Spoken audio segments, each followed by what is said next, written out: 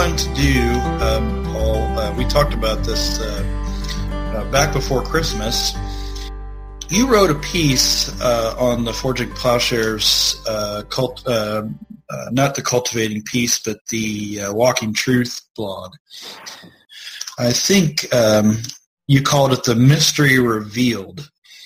And I had and this might turn out to be so far different of a direction that it actually misses the point that you were making.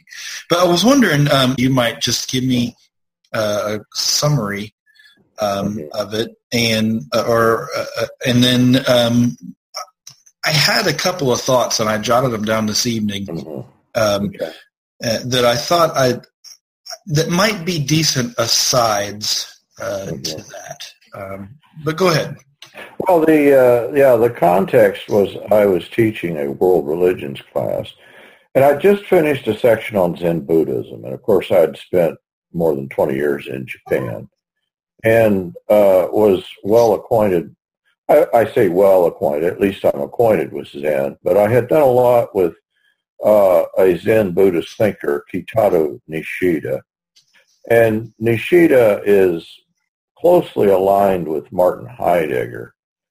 And the understanding, of course, in Zen, and I think in what Heidegger was doing, is very similar. And I would say ultimately that what they're doing is Hegelian. I don't mean that they got it from Hegel, but that Hegel summarizes or grasps in what is often happening. And that is that there is in both Nishida and Heidegger, and what they are, I think, extracting or coming to that is from Hegel, and is really a kind of synthesis of what takes place in our human subjectivity, is a reification of death.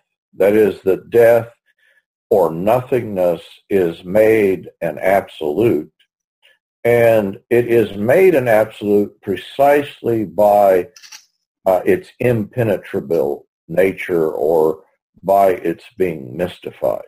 Now, if you wanted to put this in psychoanalytic terms, Zizek reading Hegel is going to say that, the big other is actually representative, and by the big other, all he means is what Paul might mean by the law or an authority figure, that there's something there that's impenetrable. In other words, what I'm doing by shifting from Hegel to Zizek is to say, of course, what is being examined in Zizek is something on the order of a sickness.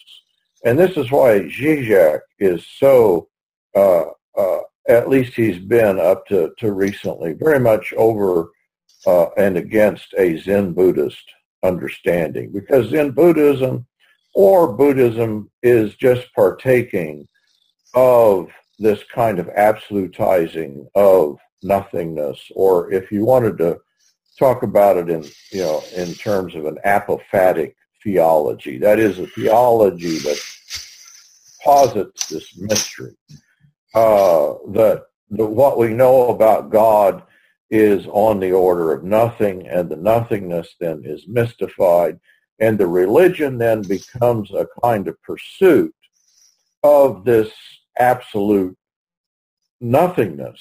And so it's bogus. I mean, the whole thing is, it is a disease in a psychoanalytic understanding, in which you're constituting something, an absolute something, purely out of nothing. And Zizek's well aware of this. So I had a guest into my class, and I said, could you, before we began, he was going to speak on mysticism. And I said, before we begin, would you just run down for us, what is the difference between a legitimate and an illegitimate mysticism? And he was from Lincoln Christian University and had studied the early church fathers and had a particular interest in the mystical tradition. And he said, he paused and he said, I'd never thought of that.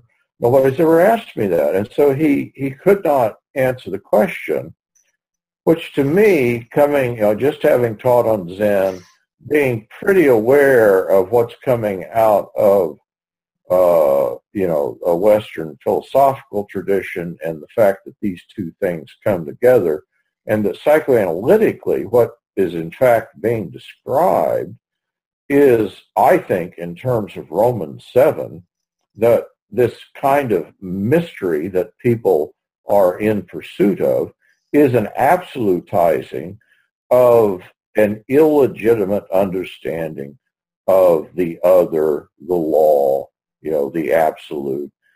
Is it God? Well, probably this is the God that none of us as Christians should believe in. If we're going to be Christians, I think the first step, we need to be atheists.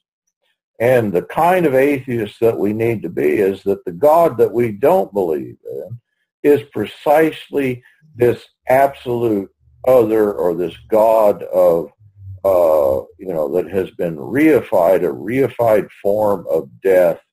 But this is why Zizek calls himself an atheist. And I would say, yes, I think that every Christian is an atheist, in the sense that the God that we should believe in the New Testament picture of the God of love, the God that's been revealed to us in Christ, is precisely not the God of an apophatic, a Zen Buddhist, a kind of neurotic understanding of God. So I'm with Zizek. Obviously, I'm not an atheist, but I think that part of what a true Christianity is, and this is what he keeps claiming, an authentic Christianity, is one that is, first of all, disconfirming this, ontological, and I think it gets to the scholastic tradition that has seeped into Christianity, that the God of the Bible is precisely not that God, and the pursuit of that God in various mystical traditions, I think, is not then, and has not been, inasmuch as it is this completely mysterious God, is not the God of the New Testament. So what I was doing in that piece, that blog, was just to outline and say, well, can't we, not in any way to take away from the mystery. There is the mystery of Christ. There is the mystery of God.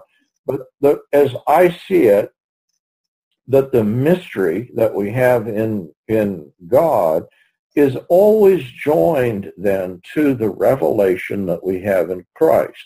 That is, this mystery is one that is unfolding for us.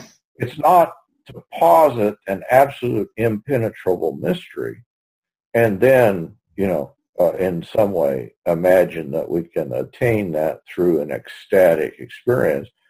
The mystery is one that is partially or unfolding for us in Christ. And so that would be my point, is there's a legitimate mysticism, the mysticism that we have in Christ, and there's an illegitimate mysticism that in fact would in some way posit God as the absolute other. Let me sort of give you a response that I had to the first paragraph in that essay. And it was an initial thought as to why we might discover that there are Christian scholars, Christians in our experience who just have not considered, because it seems to me like what you're doing is you're saying, okay, there is a mystery in the gospel, a legitimate mystery. There is a type of mystery that we try to assert as Christian mystery, or we try to syncretize into Christian theology, that is illegitimate because it's really pagan. But I wrote this down, and this may or may not be good or relevant, but I hope it is. What if the issue in our time, our whole experience in contemporary Christendom has been being founded on the Enlightenment, where the goal of the Enlightenment is to sort of eliminate mystery through rationality. So what if, what we are experiencing, we don't think about what's the mystery of the gospel here. Paul uses the term mystery quite a bit. But, we kind of have fooled ourselves into thinking we're a people who have got all the answers sort of lined up in these neat systems that answers all the questions. If you think about it, a lot of folks who would rail against modern science for pushing God out, in some way, kind of guilty of the same attitude as. And I don't want to say I'm not an anti-science person. As a matter of fact, I think science is a very important study, but there are many folks who I think have approached the project of modernity or modern science or modern philosophy and or theology with the sort of arrogant idea that they're going to dispel naive myth with rational explanations. You can do something like science and still have that sort of requisite sort of awe about the mystery that's still there. Science can kind of talk to us about origins, and science can talk to us about species and evolution, or it can talk to us about all kinds of hows, but it doesn't. It still fails to get to things like consciousness, or personhood, or for that matter, memory. So there's still, even a good scientist, I think, can acknowledge mystery, and I think a good modern postmodern theologian will have a place for it. But do you think it's legitimate to say that maybe that's one of the reasons why you can talk to somebody who studied the ancient church fathers and that person says, "Oh, I've never thought about Christianity having any sense of mystery to it"? No, I think, you're right that first of all, the Enlightenment project was then one that would seemingly, this is Hegel, that Hegel's going to say everything. The hubris of the Enlightenment was to, in fact, try to reduce everything to reason. Now, what you get in Kant is the positing then of a kind of twofold, understanding that there is phenomenal reality, and the phenomenal reality is only that which we can speak about. So the noumenal reality then is one that is held back from us, that we can't approach. And so ironically, the Enlightenment, and of course Kant is kind of the late Enlightenment, project ends with this idea of positing in a project of reason the duality of that which is phenomenal and that which is noumenal. And again, in my simple understanding, I just think everything reduces down to some sort of identity through difference. And I think for Kant, this was it. So what Hegel does, he comes along and he says, well, no, the idea of this, kind of aporia between phenomena and noumena is not a problem. In fact, that's the dialectic. And so what Hegel's going to do is going to reduce everything down to a system in which we can literally, God himself is encompassed in this system. And so that is the sort of hubris that you want to avoid. Obviously, as Christians, we don't want to deny mystery. But what I've just described for you, there's two kinds of mysteries. There is the Kantian understanding that I think, in fact, ends up being very Eastern-like. This is why I really think the divide between East and West, and Hegel recognizes this, and Heidegger and Nishida, they all come to recognize, we've all landed in the same place. That, for Nishida, he's going in a very good Hegelian system, say, well, there's Satan and there's God, but I'm greater than either Satan or God because I'm, there's the dialectic and I'm the synthesis between the two. Mm-hmm. So what you get in the Enlightenment, yes, is the project to dispel mystery, but what you ultimately get is the positing then of an absolute other, the noumena, which is in fact unattainable in and through the phenomenon. If you would say then that God is this noumenal category, well, what you end up with is the phenomena of the incarnation does not reveal the essence of who God is to us. Okay, now this is the point in the article that I was most interested in, which is to say I wasn't interested in the other parts, but I was hoping you could talk more about the idea of Imago Dei, the image of God, and a little bit more. There's a point in that piece where you talk about idolatry, idols as images of gods, mm-hmm.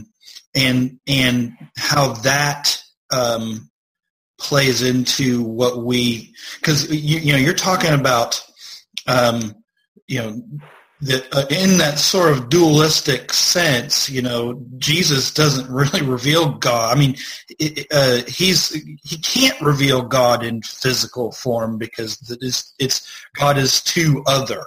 Mm-hmm. And so, right.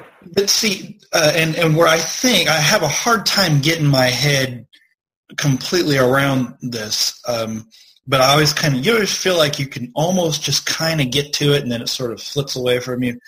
It seems like your whole view of what the gospel really is about. If it's that there's a problem in the noumena, there's a problem with this other that has against us. So he comes and does something for us. Apart from us that we couldn't possibly do, so that whatever problem is now done away with. Then there is no point. There is no. I'll probably edit some of this out because I'm not sure I'm being terribly clear. But it seems like that doesn't allow. That's all sort of very neat and tidy, and doesn't allow for this sense of mystery that I'm hoping that you're gonna talk about a little bit here when you talk about that sense of the image of God. Well, yeah. And hopefully some stuff I said will maybe make more sense when you've said what you've got to say. Yeah, I just the image in Genesis, first of all, is the word Selim is the word that's used in connection with idolatry. And so I think idolatrous religion is a very nice example of the way that the original image would work. And the way I do this is maybe somewhat different than some people. I think some people think that what the problem that the Jews had was with idolatry was that idolatry takes the transcendent God and makes him immanent. That is, but actually, well, what's happening in the Old Testament, God walks in the garden in the cool of the day, that God reveals himself to Abraham, that God is there at Mount Sinai, and they say to Moses, you go and talk to him. In fact, we'll hang back, they're afraid. So it's not that God is so transcendent that they cannot attain to him. The God of the Old Testament is one who reveals himself, and it's precisely at that moment when he's appearing on Mount Sinai that the Jews once again turn to idolatrous religion, and Aaron, the golden calf, magically emerges from the fire.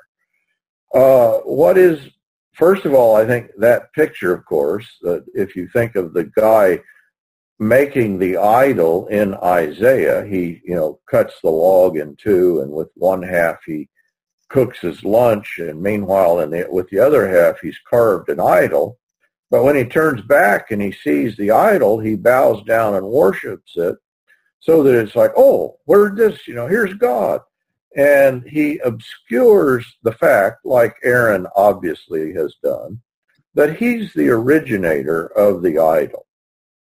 So what's happening in idolatrous religion, and by the way, that I think you can just apply this across to nationalism and all sorts of tribalisms, but what gets obscured, what gets erased, is the origin of the religion. Is Aaron made that thing. The guy who sawed the log in two, he made that thing. But by obscuring the origins of the idol, he posits in some way that the idol then is representative of, God appearing. But then you have to ask, yes, but what is the nature of the idol? Is the idol itself, does a sophisticated Hindu, does a Brahmin worship the idol? And actually what you find is, well, no, the idol is representative of God, or even if you want to take the idol itself, in places like Ezekiel, where the idol is it is pictured as it's a phallic symbol, and in this, by the way, if you've ever studied idolatry, the phallus, the male, sexual organ, is the one of the prime images that's symbolized. In Japan, on every little corner, there's a little Bodhisattva or little Buddha, and actually they're all the origin of these things. They're phallic symbols, but this is true universally. That the phallic symbol is in some way a key representation of the idol.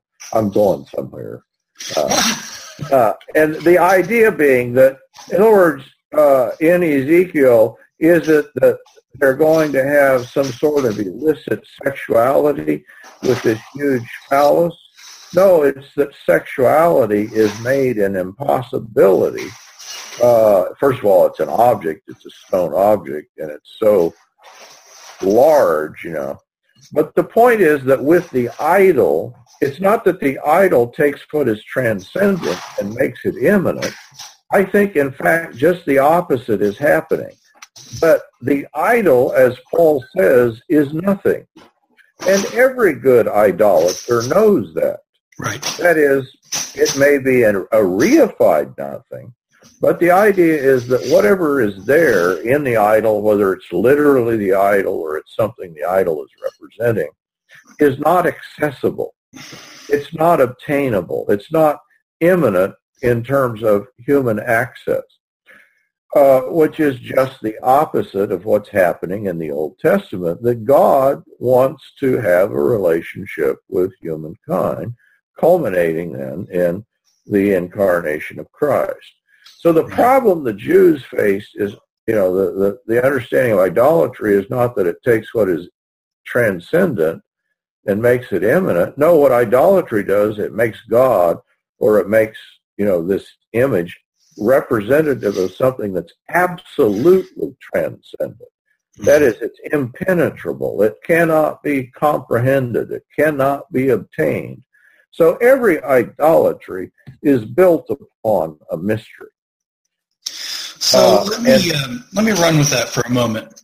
And this is something I've been chewing on since I heard Greg Boyd in a sermon he preached years ago, and if I had to go back and find the reference, I'll never find it.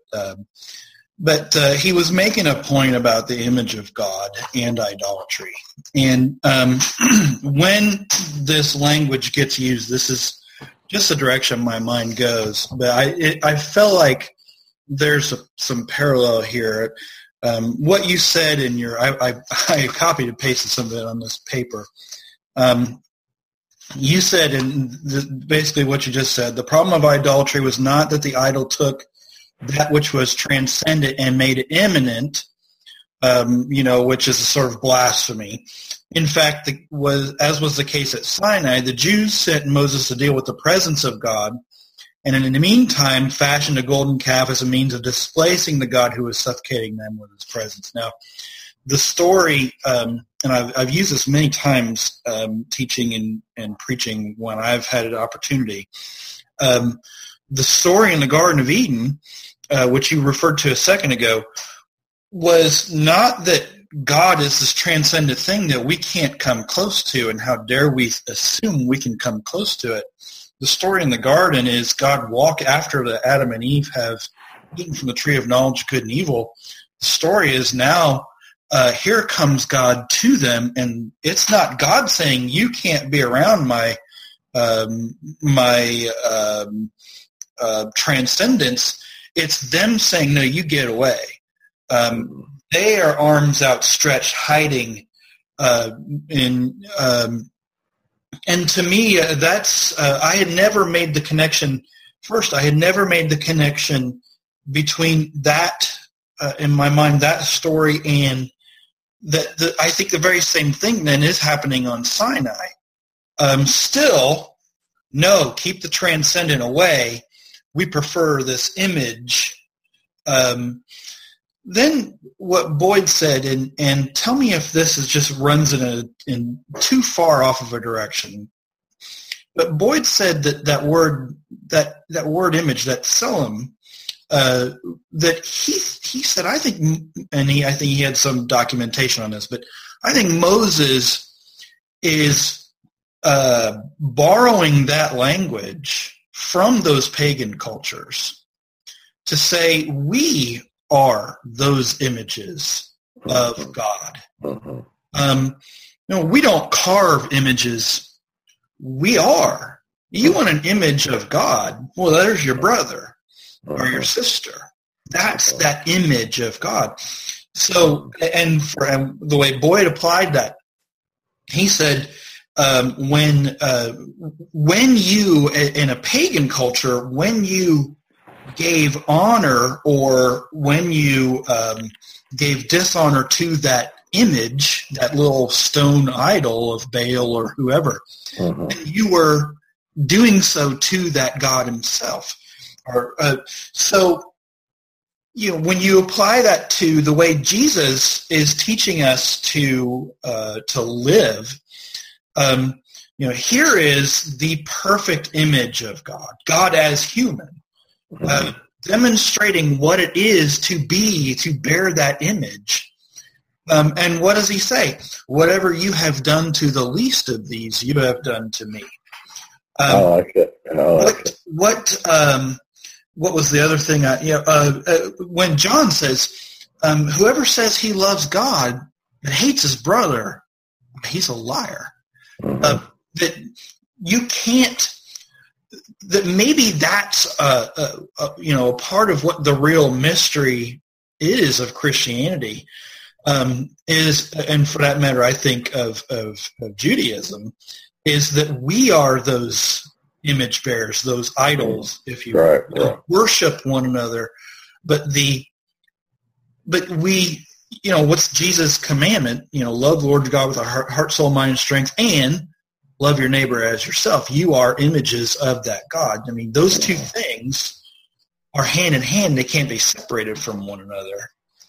And to me, when you bring in the incarnation of Christ in that, then what what that does is it's you can't do that dialectic thing where this is an other God. He's not really revealing who God is. He's becoming human to take care of this transactional problem where somebody's got to deal with this getting punished for our sins bit. Instead, this is, that which was in the beginning, that which he was in the beginning with God, and without him all things were made. Without him nothing was made that was made. Light, and that light was the light. That life was the light of all people. That light became flesh, took on flesh. I mean, when John talks about that in the first chapter, there's such a mystery about that. I know, to me, that chapter is supposed to take your breath away when you read it, I think. Yeah, no, I like that, and if you'll permit me, I'll run this down a little bit, going back to Genesis 3. But if I'll allow it. Thank you, Jason. There is a kind of a tripartite understanding of the human subject in Genesis. First of all, the beginning, let us make man. We can assume the us there is Trinitarian. If you don't, if you don't think it's there in Genesis, it's certainly there in the New Testament. That who God is this plurality of persons, and so who we are then is not the absolute individual that bears the image. He says, "Let us make man in our image." And how many of them were there? Well, there were two of them. There was the male and the female. That is, that we are not image bearers apart from this plurality of persons. And the plurality is, of course, our maleness and femaleness, but it's also then the idea of seeing who we are in and through the eyes of God.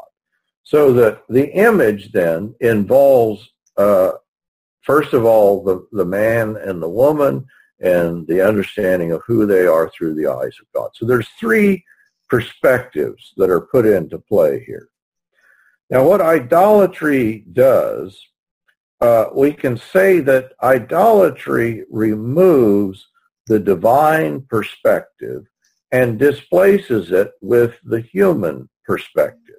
It is that we no longer, in the idolatrous scene, it's not that we see ourselves in and through the eyes of God, but now the idolatrous scene is one that's in and through finite human eyes. And so the image has become removed from us. The image is an object. The idol is an object. It's no longer a person, whereas the original image was. But, who is controlling the idolatrous scene? We might think, oh, well, we've deified the idol. Well, that may be true, but also what you've done is deified the human perspective. Right. And deified the self. Yeah, it is, if you want to take that into a psychoanalytic understanding, and I think this is precisely what Paul is doing. I think Paul is giving us a reading in Romans 7 of Genesis 3. And Genesis 3 is just giving us Paul has already told this in Romans 1. What is the logic of idolatry, and why does idolatry lead to misfunctioning sexuality? We might not fit those things together. But the idea is that, you still have a tripartite perspective in Romans 7. What is that tripartite perspective? Well, there is the law. Notice in Romans 7, God doesn't really enter in. There's the law. There's the big other, in the words of Zizek. Or if you want to do Freud, there's the superego. Who is that, though? Well, it's you. In other words, but it's you as a kind of absolute, perversion of the law. So it, in a Freudian understanding, the idea is that the father has been the father figure or the authority figure, or God, if you will, has been cathected into our own dynamic of human personality. Paul still maintains the I, and the I, of course, in Greek is just the egg. It's the ego is the transliteration of the word there. So there's the Freudian superego that Paul will call the law, and that's all that Freud really means by it. It's just this absolute other. And then there's the ego, but the I then has become an object. And, this, don't miss this, because the whole thing is the idolatrous scene. Don't confuse that, just the ego or the I is the idol. And if you get rid of that, you've gotten rid of the problem. No, the whole construct is a perversion. Right.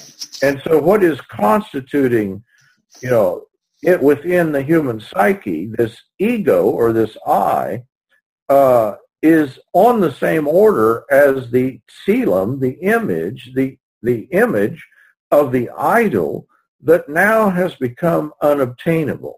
It's just as unobtainable in the human psyche as it is in the idolatrous scene.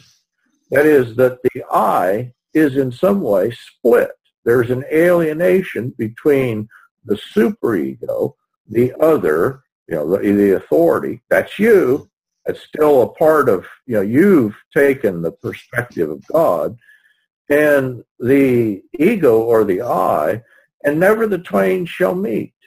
That these two, this alienation that is really reified for us, the idolater, think there in terms of Ezekiel, is never going to be joined to the idol. He's never going to hold out the image that the idol, the object or the tselem is one that's unobtainable. So too the I has become an object for the self that is unobtainable. So the human disease, the human sickness that Paul is describing in Romans 7, I think is just illustrated for us in the idolatrous scene, which is going to posit then. You're going to use mystery here, but mystery is functioning to reify this, superego, the law, the pervert, and understand we're not talking about the Mosaic law. Paul is talking about the perversion of the law. The law is holy, just, and good, but the law that he's describing is the law of sin and death. Right. So that's the dynamic that Paul will sum up and say, this is the body of death. And so the idolatrous scene is an image of what it looks like in the human psyche when death drive takes over.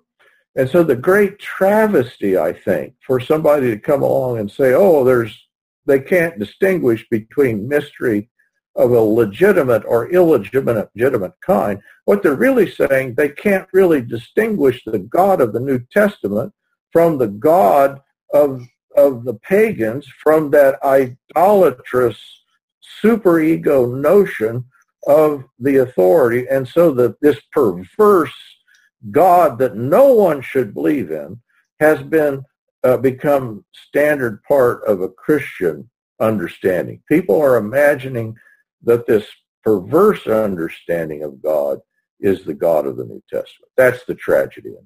Right, and this can take us to dark places, but that may be why. That is, I think, why what we see of Christians, the kind of culture that a lot of folks who don't realize that that's what they've bought into. It doesn't look any different than the pagan culture. This God will punish, and he needs to punish. He needs to have sacrifice. He needs blood in the same way that the superego, your problem is you're masochistic. We're all masochistic. We're all we would sacrifice, to the God. But of course, the God that is demanding sacrifice of the image within the self, what that dynamic is picturing, the Paul calls that the body of death because it's a self-destructive masochistic system. And unfortunately, that's what many people think is, I think in doctrines of penal substitution, and even just people's understanding of God, this is a pretty hateful God that they've fashioned for themselves and confused with the Father of Christ.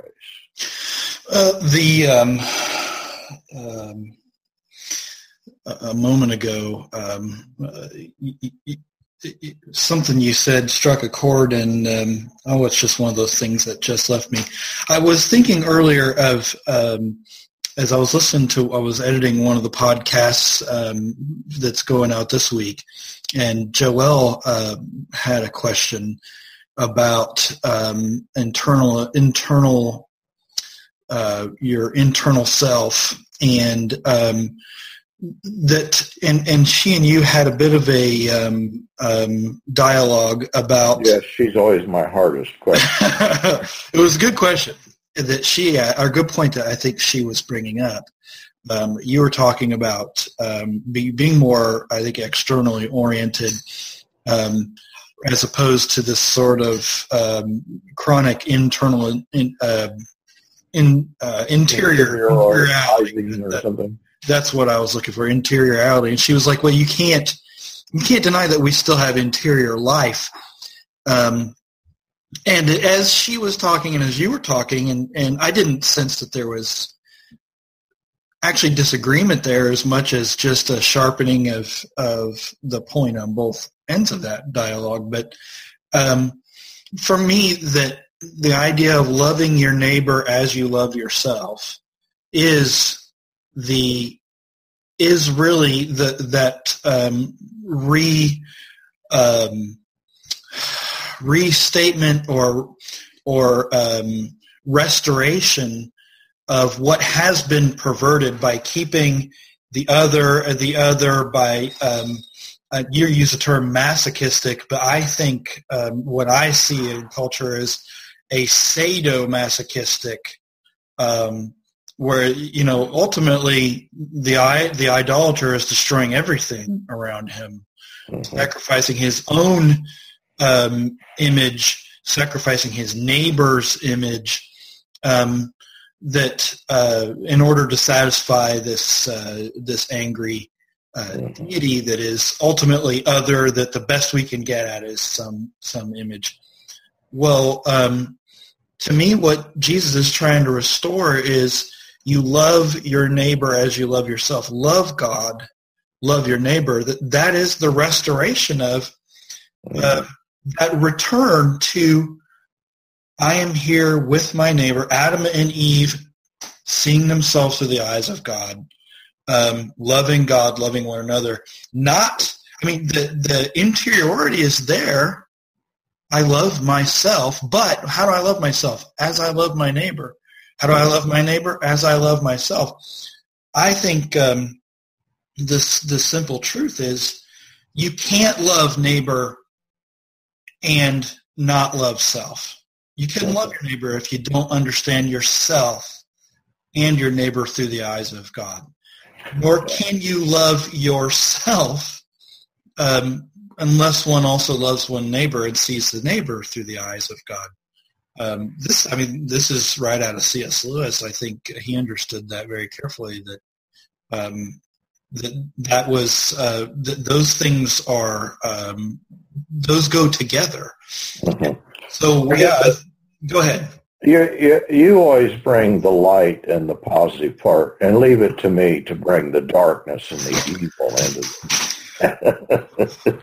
You are the only person who has ever told me that in my life. Well, that is that. Yeah, obviously, the counter to everything that I said is love, because right, is love.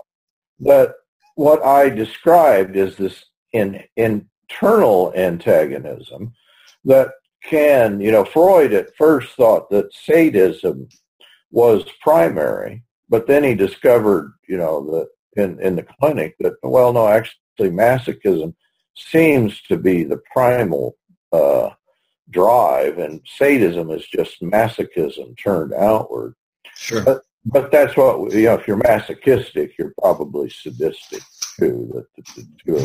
But see, and here I am. I'm going down the dark path again. But love is to, in some way, bring this together. But I think the problem may be that in the kind of pop psychology preaching that you get, that people will stay with the dynamic of Romans 7 and talk about, well, you just need to learn to love yourself.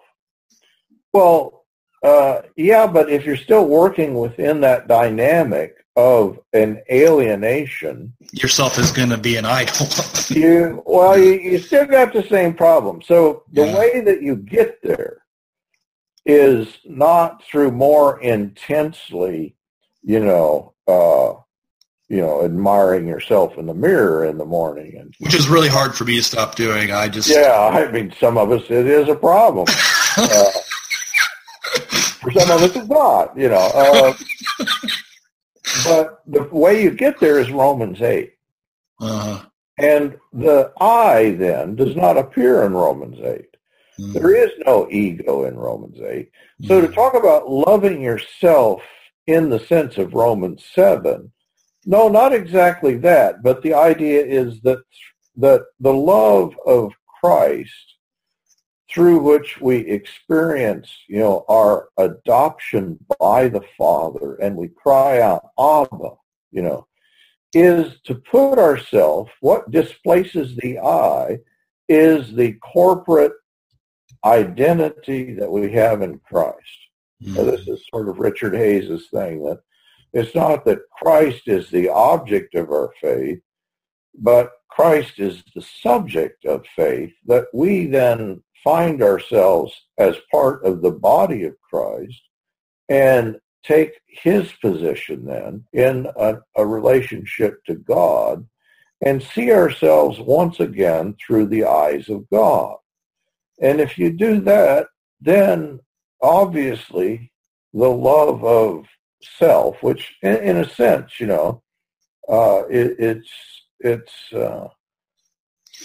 it's part of that, but I don't think, in other words, I think focusing on that in a kind of pop psychology, I'm thinking here of the Andy Stanley, and who's Andy Stanley's father? Charles Stanley. Charles Stanley. And he was on about that a lot, and I think with that to me the issue is a not a very well developed definition of what you mean by the word love. But if by love you mean have fond feelings for, then although I think that fond feelings will come, but aren't primary or aren't the most important thing. But if by love you mean acknowledging the image of God in self and other, and being willing to care for self and other. I never can get by this without talking about Wendell Berry and a conversation between Wendell Berry and Wes Jackson from the Land Institute, where Wes Jackson talks about sharing a farmer sharing his putting his own hay in his neighbor's barn because his neighbor's barn's closer to his own field. The neighbor doesn't mind because in return he gets use of his bull for procreation with his cattle. Meanwhile, the operating principle is there: you love your neighbor as you love yourself. That when you love neighbor, you have a friend for yourself. When you love self, you have you are giving your neighbor a friend. So those that it's about self-care. It's not about self-importance.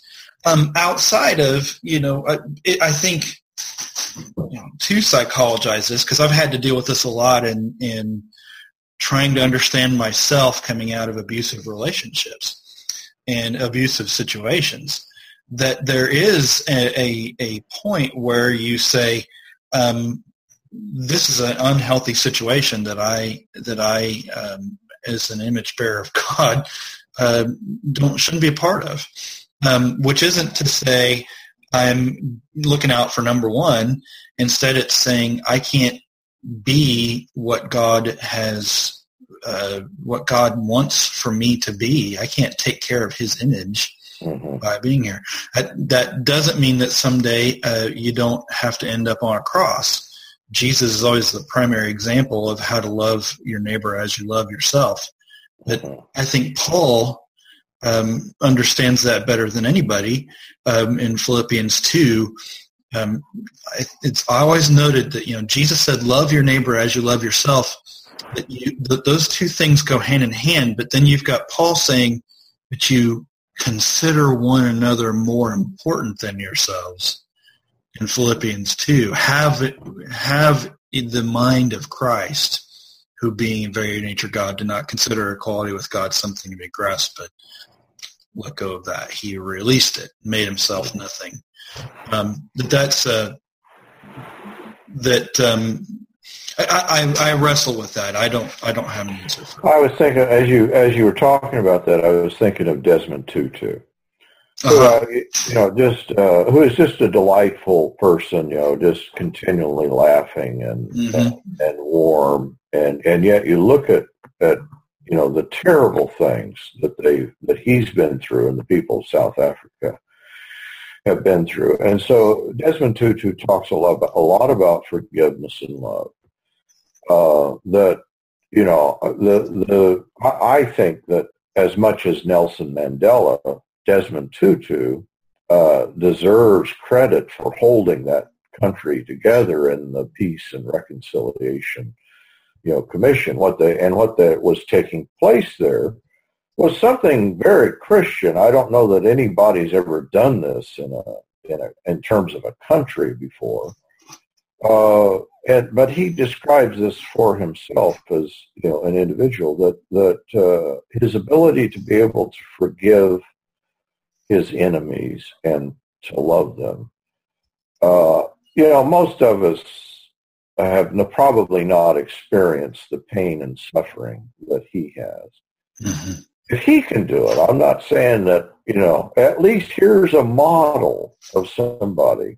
And his point is that if you hate someone, in a sense, that hatred, it ties you to that person so that they are, in a way, definitive of who you are. Yeah.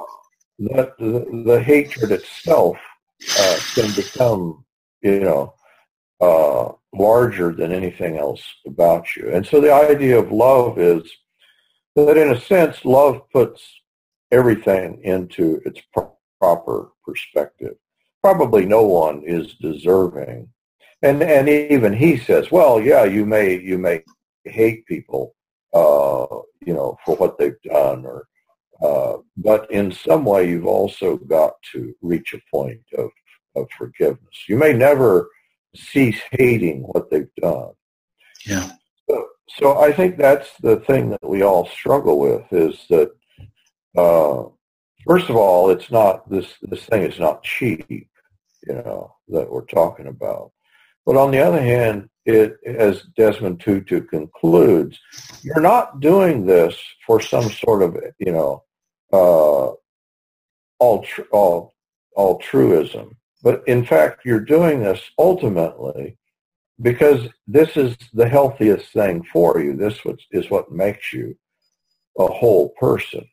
And apart from this love of neighbor and even love of the enemy, there is the sense that we are controlled by the hatred of the other, the hatred of the enemy. unfortunately, I'm afraid, this brings us back. The God that is the big other, the God that is the perverse God of the law, as much as we might proclaim that we love this God, I'm afraid that we all have to be honest with ourselves, as Luther was, and say, no, actually, I hate this God. Yeah. And then stop believing in him, because that's not who the God of the Bible is. John says it's not. Did you ever see the movie Luther? Yeah. Came out. There's a scene in that movie where I may have talked about this on a podcast with you. I use the same stories and stuff quite a bit, so I'm a one-trick pony, I suppose. But there's a scene in which Martin Luther is struggling with his feelings about God, that understanding of God. I don't know that he ever really got over that, but one of the monks that he's with comes and says, and Luther acknowledges that he just can't ever escape. He feels like he's just under judgment all the time. And the monk says, then turn to Christ. And he gives him a cross and says, then turn to Christ. Put yourself and throw yourself at the mercy of Christ. Here I am, Christ. And that, what a moment. You wonder how many other people, deep down inside, they felt that and never turned to Christ and never seen what I think Hebrews 1 is trying to say, which is, no, Christ is the revelation of the Father. This is what God is. If that's your one-trick pony show, that's worth just repeating again. Well, I'll do it. There's also a moment, I think, in the Sermon on the Mount. I always, and by the way, the irony of talking about this on MLK, Martin Luther King Day, when if anybody understood what it meant to love enemies, we will wear them down with our love. If anybody understood what it was to not be owned by your enemies because you hang on to that hatred of them. I can't say that I am good at this yet at all. I'm right up there with everybody else, I think. But here's, in the Sermon on the Mount, there's the Lord speaking, and he makes that statement about loving. You've heard it said, love your neighbor and hate your enemy. Of course, which nowhere does it say that. But it, then he begins. He goes on and expounds on that and says, anybody can do good to those who are good to them. Anybody can sit with the people who want to sit with them. But you are children of the Father, which means to be like God. Then you must love your enemy, because God sends rain on the righteous and the unrighteous. He's provided life to both. So if you want to be like him, that's God. He loves everybody. Then you love those who hate you. This still is ultimately, in my mind, one of the things that I try to ignore. I come back to it and realize I don't know that I'll ever make that. Yeah, and Martin Luther King is that I think is what made the civil rights movement work, and that's not the reason he did it. He did it because of his profound understanding of who Christ is. But the racism and hatred that he was able to deflect and not return. What he always understood, I think, he equated this with a kind of ignorance. And this is, I'm not quite have of an age that I could say where I would have been during the civil rights movement. But of course, the thing that I think we may miss is that probably most white middle class people were just nourished on racism, and that what King was seeing was a thing that for many of us that has just become common knowledge, that the bigoted white, separate but equal sorts of notions that were sold as some sort of, equality, of course, was just bigotry and hatred. And I'm afraid that the generation coming up may not get the feel for the times. That was pervasive. That was, that with a generation that King was pretty much, alone in so much of what he did. And I think that the only place you get that sort of strength is in and through Christ. There's an understanding that I find myself talking to friends who are younger than me. I have the benefit of having friends who are a little older than me and friends who are much younger than me, and being able to engage in conversations where I get to take some of the wisdom of the people older than me and try to share it with the people under me. But every now and then, when I'm talking to some of my younger friends about some of the dialogue today, and some of the what seems to them to be obvious racism or obvious oppression or obvious obtuseness to the ways that people are held down, or the ways that people are treated as less than, and will come to me because I seem to be in the middle somewhere from them and say, how is it that people don't see it? And, when I can get over my own frustration, that frustration comes, I think, with a lack of understanding. I find myself saying things like, well, you understand that you're speaking a different language than they do. You're talking about things that maybe they've never reflected on, or it's hard to get past 50 years of worldview that's been so ingrained. Somehow the goal is to show them the kind of love that can break through some of those barriers and begin to change the heart, the way Jesus, I think, did, which is,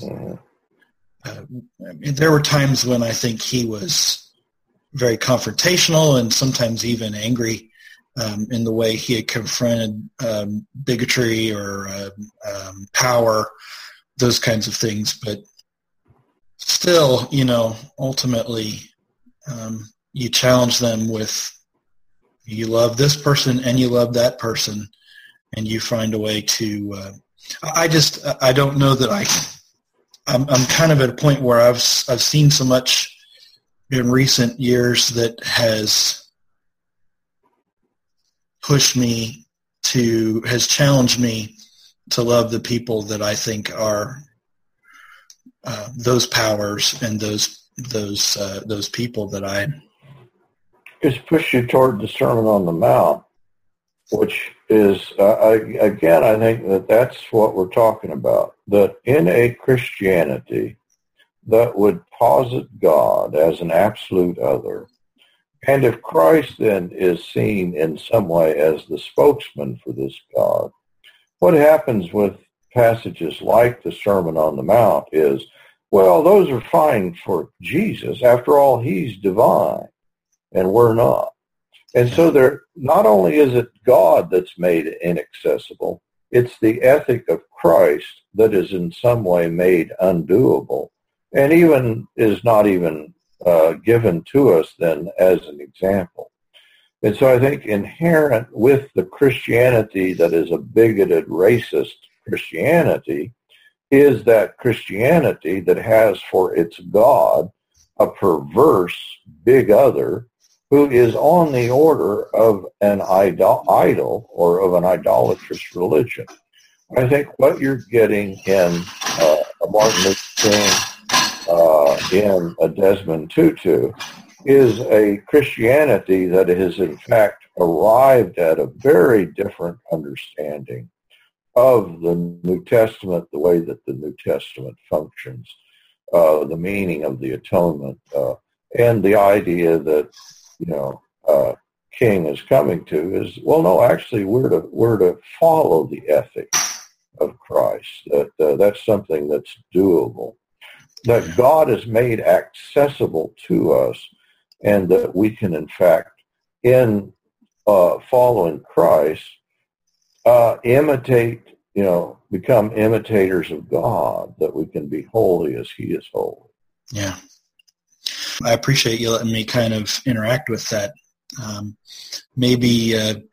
think maybe in the future, one thing that I'd like to explore with you, I'm wrestling, recently with, when we talk about Desmond Tutu and, for that matter, Martin Luther King Jr., or some of the other Christian folks who've done liberation theology, or who have lived out this kingdom idea in a public way, but also their engagement with the powers. I've been so standoffish about those pieces, that piece in the last 10 years. And I'm starting to get a sense of that I need to be more engaged, differently engaged than I used to be. But at some point, I think maybe that's the next conversation for me. How does this understanding affect our engagement with the powers? Well, that's the name plowshares that we hit upon, of course, is not just following Isaiah and Micah, but the plowshares was actually originally a radical political group. And so I think it's very appropriate. Where do we fall as in terms of engaging the powers? That would be a great conversation when I've had time to think about it. Exactly. Well, I guess we'll let's call this one done then.